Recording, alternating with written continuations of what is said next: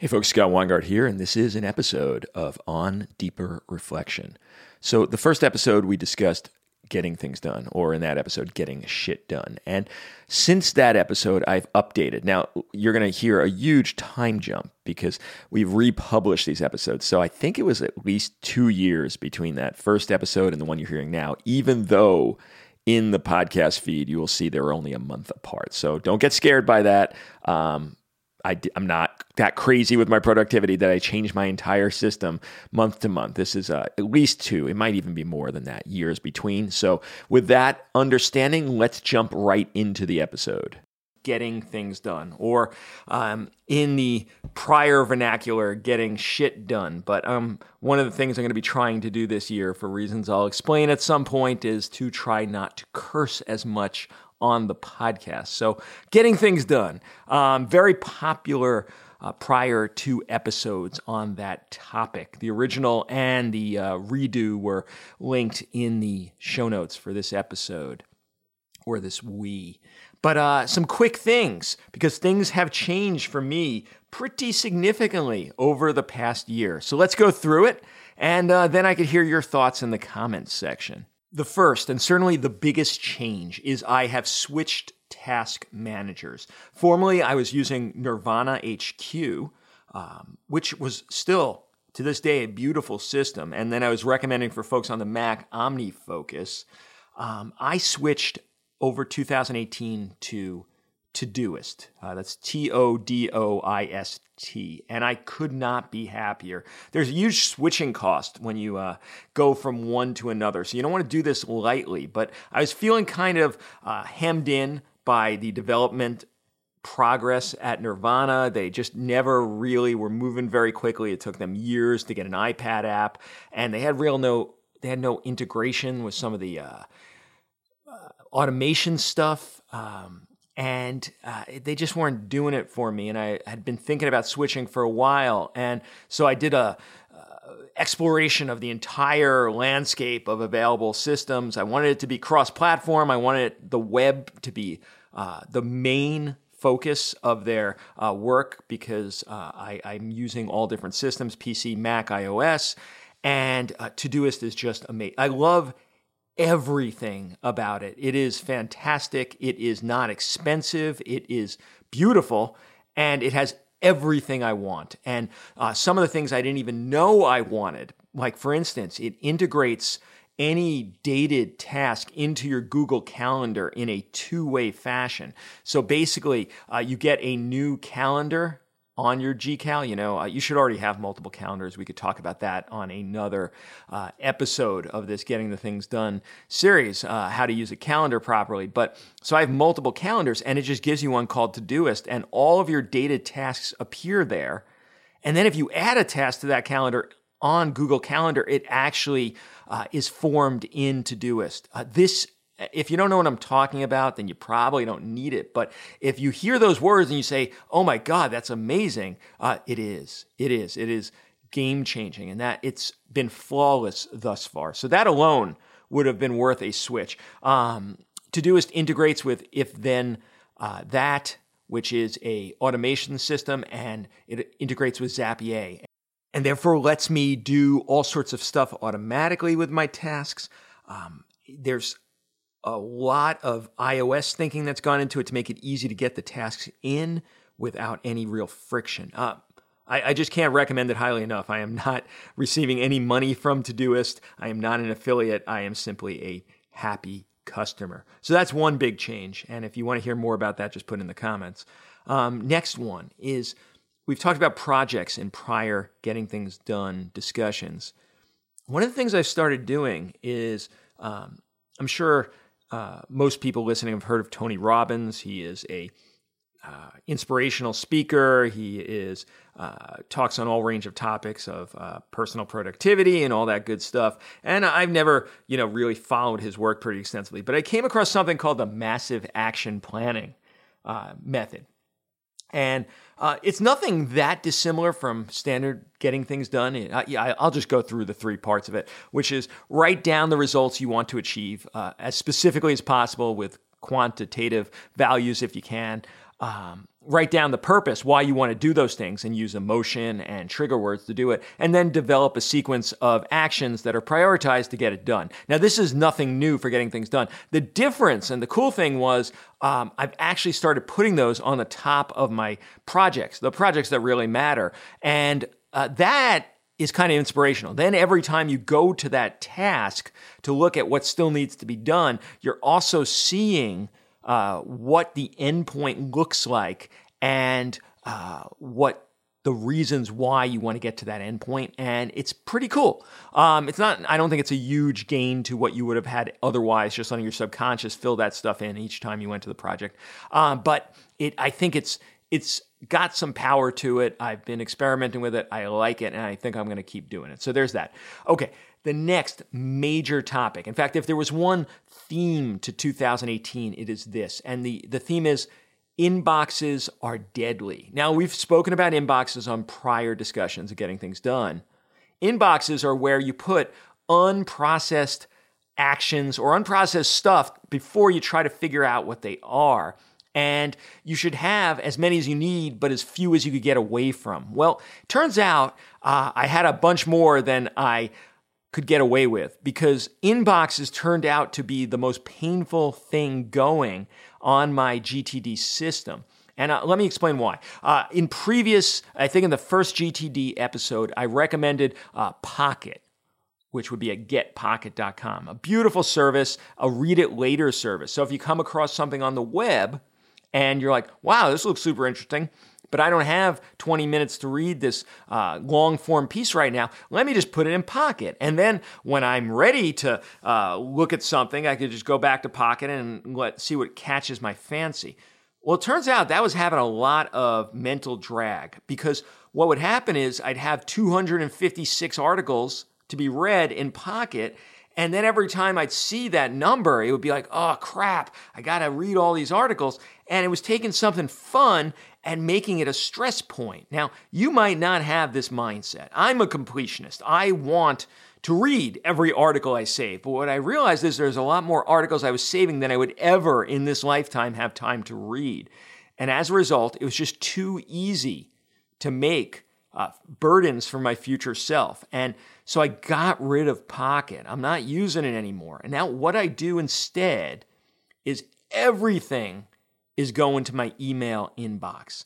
That is pretty much the only inbox I'm trying to use because I process my email inbox. And as a result, when I'm thinking, I want to read this article later, I'm just going to save it for that. The only place I could save it is a technique that will send it to my email inbox. And then I'm like, oh, crap, I'm going to see that 3 minutes from now. I'm going to have to process that crap and decide, do I want to just leave it there as this huge psychic burden? You know what? I'm never going to read this article, and I don't send it.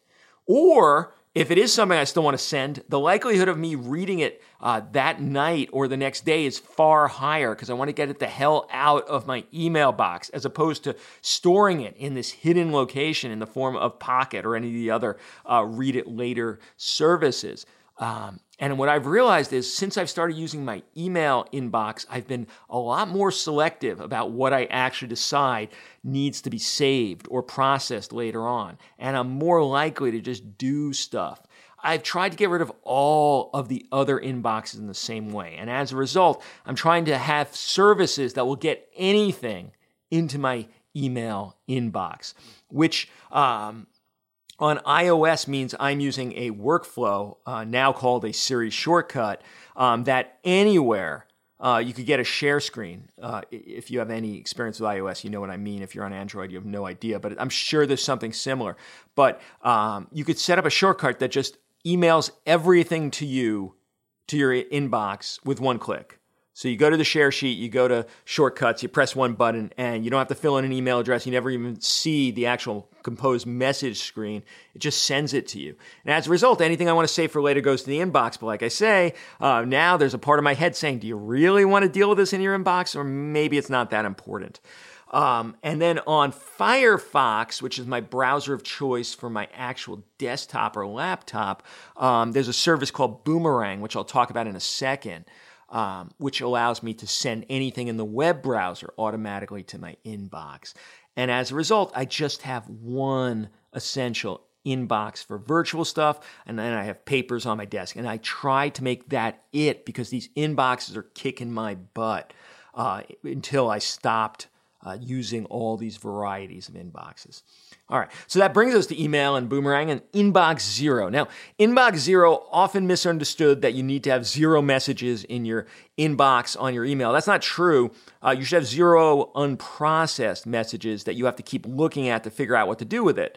Now, that doesn't mean you can't have a message you know exactly what to do with it, but the time has not occurred where you can.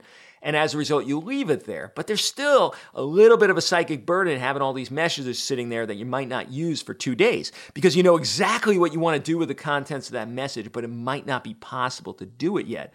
And as a result, these services that allow you to make things disappear from your inbox, but then come back at a pre-specified time are kind of huge. Now, you could abuse these, and I have, trust me, by just saying, I don't want to deal with this crap right now, and then just make it come back later, and then you find yourself hitting that come back in a week, for 3 months running. Well, that's probably not good, and you got to discipline yourself not to do that. But if there's something I can't deal with until the next Monday, why look at it for the next 4 days? I could just boomerang it out. Now, I could just put that in my task system, but then, there's a burden to that too. You have to put it there, you have to keep checking it, as opposed to it shows up on the actual day you could do it, and then it's like, oh crap, I got to do this now, and I could actually make it happen because it's Monday, and you just do it. So I think there's some power to that if you use it correctly. So the service I use, because it integrates with Gmail beautifully, is Boomerang. And there's some others out there. There's some called SaneBox and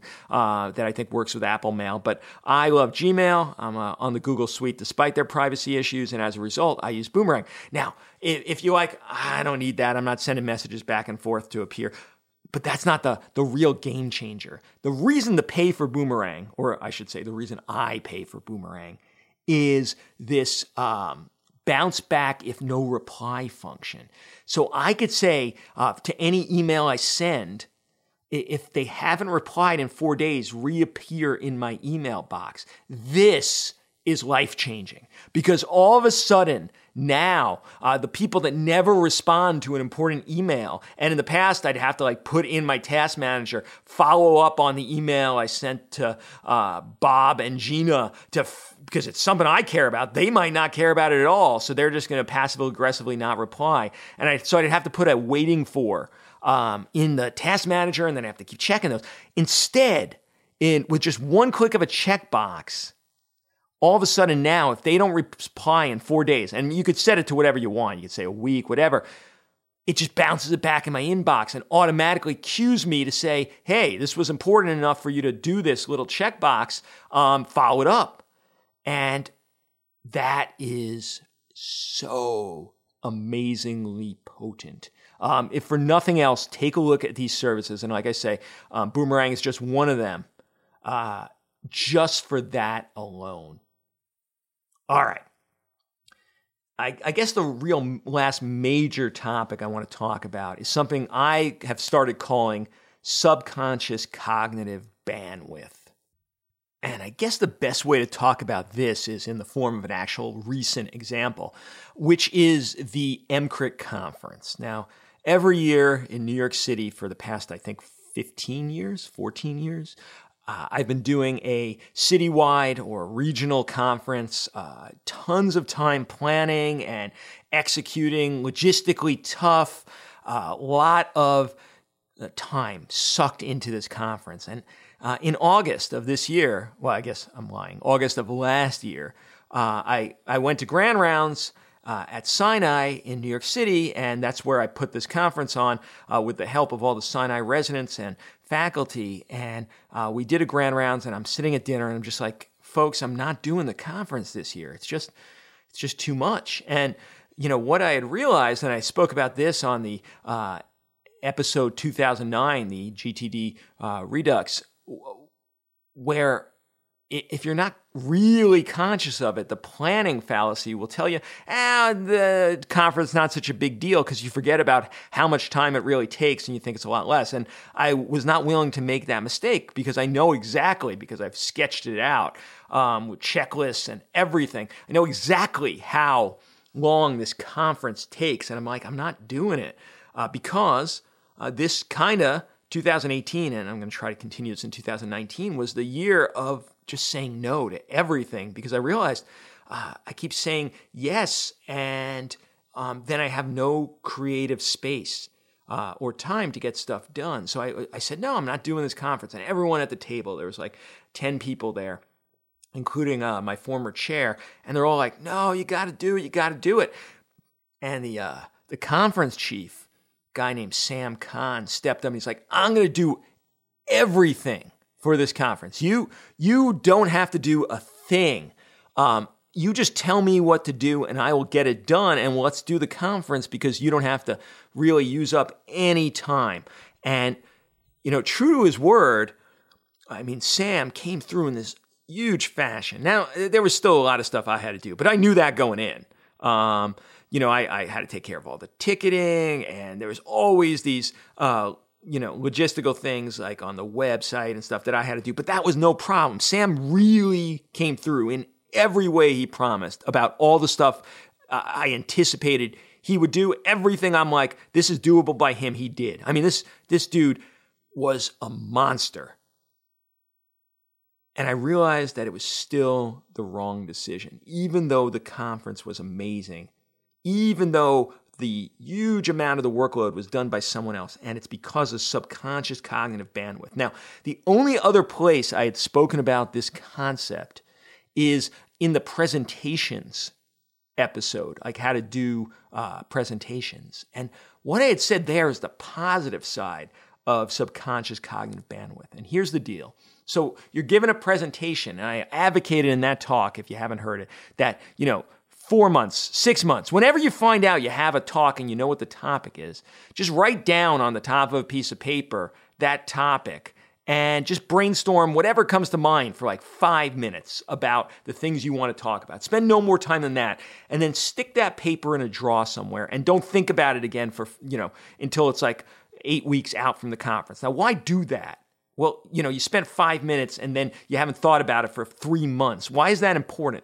And the reason is, the second you do that, your brain starts working on it for you. You don't have to do a thing. Your brain starts processing. Oh, here's a good way to talk about that. Oh, here's a great story and example. And all that stuff starts percolating up with no action from you. The work is being done by your subconscious, and you don't have to do a thing.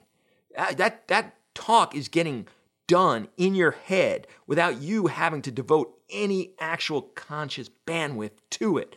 And that is amazing, so potent. So you're in the shower and all of a sudden, I have a great idea about how I want to phrase this. And then if you're smart, you get out and you write it down immediately. Or if you're like me and you're a crazy person, you actually have waterproof notebooks and Sharpies directly adjacent to the shower. So you can write that down right away, and boom, your subconscious doing all the work. That's the positive side. The negative side that I realized from this MCRIT conference example is that even if you don't have to do anything in terms of actual work, tracking down sponsors, what have you, your brain is going to continue processing that big event you've agreed to. And what the problem is it's to the exclusion of other things your subconscious could be working on. And for me, that means creativity. And what I realized is, since August, I really was not producing the way I wanted to for MCRIT and the other stuff I'm working on, because my brain subconsciously was just thinking about new ideas for the conference, because that was the big thing coming up. And that's what my brain evaluated as a good use of that subconscious bandwidth. And that is something that must be considered when you're agreeing to do something. Even if there's no actual time you have to put in for an event up until the day of, you are still paying the price by mental space that could be used for other creative tasks. Now, if you have nothing creative in your life, then that subconscious may be wasted. maybe figuring out, the best way to get through Super Mario Kart, then by all means, don't worry about it. But if you're producing anything, that subconscious bandwidth is a scarce resource that needs to be preserved. All right, next small concept, checklists. One thing that this conference planning really drove home, and I've always known this and I've always tried to do it, is any task or project that's fiddly and infrequently done. That's the two real key components of what I'm going to say now. Fiddly and not frequently done. And when I say not frequently, I mean it's not done often enough that it becomes muscle memory. Write down the steps in the form of a checklist and put that aside on your computer somewhere. Your future self will thank you profusely. Everything. Like, for instance, I have to do accounting for a bunch of my businesses every year. And it is super fiddly, like how to get 1099 forms and all this. And yeah, I could figure out again, but each time I have to figure out de novo is 4x the amount of time it would have taken if I just wrote down the steps. And these steps are not hard. They're totally obvious as you're doing them, but you have to figure them out one by one, as opposed to having a checklist. Every conference I put on has extensive checklists on, 1 month out, do this, 6 weeks out, do this. Build checklists for everything in your life, no matter how stupid it seems, because you're like, oh, I'll never forget this. I promise you, you will forget the next year when you have to do that task. Make tasks for everything. Make tasks and checklist papers for every single thing you do that's fiddly and infrequently done. Okay, 2 more real quick. DRI. This is a Steve Jobs concept from Apple. And, love him or hate him, he was an amazingly productive dude. And DRI is the directly responsible person. It seems at Apple, this is what's said in the various blog posts about it, is any project had one person, and she or he would be the DRI. And that means they could farm off whatever piece of that task they want, but the buck stops with them. And there's just one person that is responsible for anything. And the reason I say this is there's been so much stuff over the past year where it's like, who's responsible for it? Oh, it's X, Y, and Z. It's these 3 people. That means no one's responsible. And the chance of it getting done or done well, markedly reduced. There should be one person for anything you want to get done, and then they could figure out who else they want to talk to things about or, farm out stuff to. All right, last one, the problem for future Homer. And if you don't know what I'm talking about, if you haven't seen that Simpsons episode, watch the video in the show notes. But there was a great piece actually on the blog that comes with Todoist on why we don't seem to give a crap about our future selves. And it turns out there's all of these cognitive underpinnings as to why we're not built to care about our future selves. But it's super cool to read through and realize the traps you could fall into, why you agree to things like we talked about on that prior GTD episode, where it's just like, if you ask me tomorrow, do I want to take a trip to China and give grand rounds? I'm like, hell no. I got 1,000 things to do and I don't want to leave my son. But if you ask me, a half year from now, you want to go to China and give grand rounds? I'm like, hell yeah, I've always wanted to go to China. That sounds amazing. Except when it's one day out, 6 months from now, I'm going to be just as I am now. I'm going to be like, oh God, why did I agree to this? So this article actually gives you the reasons why. I think it was pretty cool. All right, I'm going to leave it there. This was supposed to be a wee, but it basically turned into a longer than normal full episode. But hopefully you got something out of this. I'd love to hear what you think. Scott Weingart saying bye-bye. Hey there, on Deeper Reflection listeners. Before I disappear, in addition to podcasting, I am a physician and clinician performance coach. And that means I work with clients to deal with issues of burnout, to deal with issues of not being as happy as they'd like at their job, but also on the positive side. I work with people that are already performing at an amazing level, but they want to increase their productivity, their performance, their joy in life, their what we call eudaimonia, their flourishing. And so from all these different bents in a wide variety of possible situations, I could work with you to make your life better. If that sounds interesting, if that sounds appealing, if it sounds like something that would make your life better, both in your job and outside it, then get in touch at mcrit.org emcrit.org/coach. That's emcrit.org/coach. And that'll take you to the page where you'll see all the variety of coaching that I offer and how to take the next step to make your life better. So emcrit.org/coach. Bye.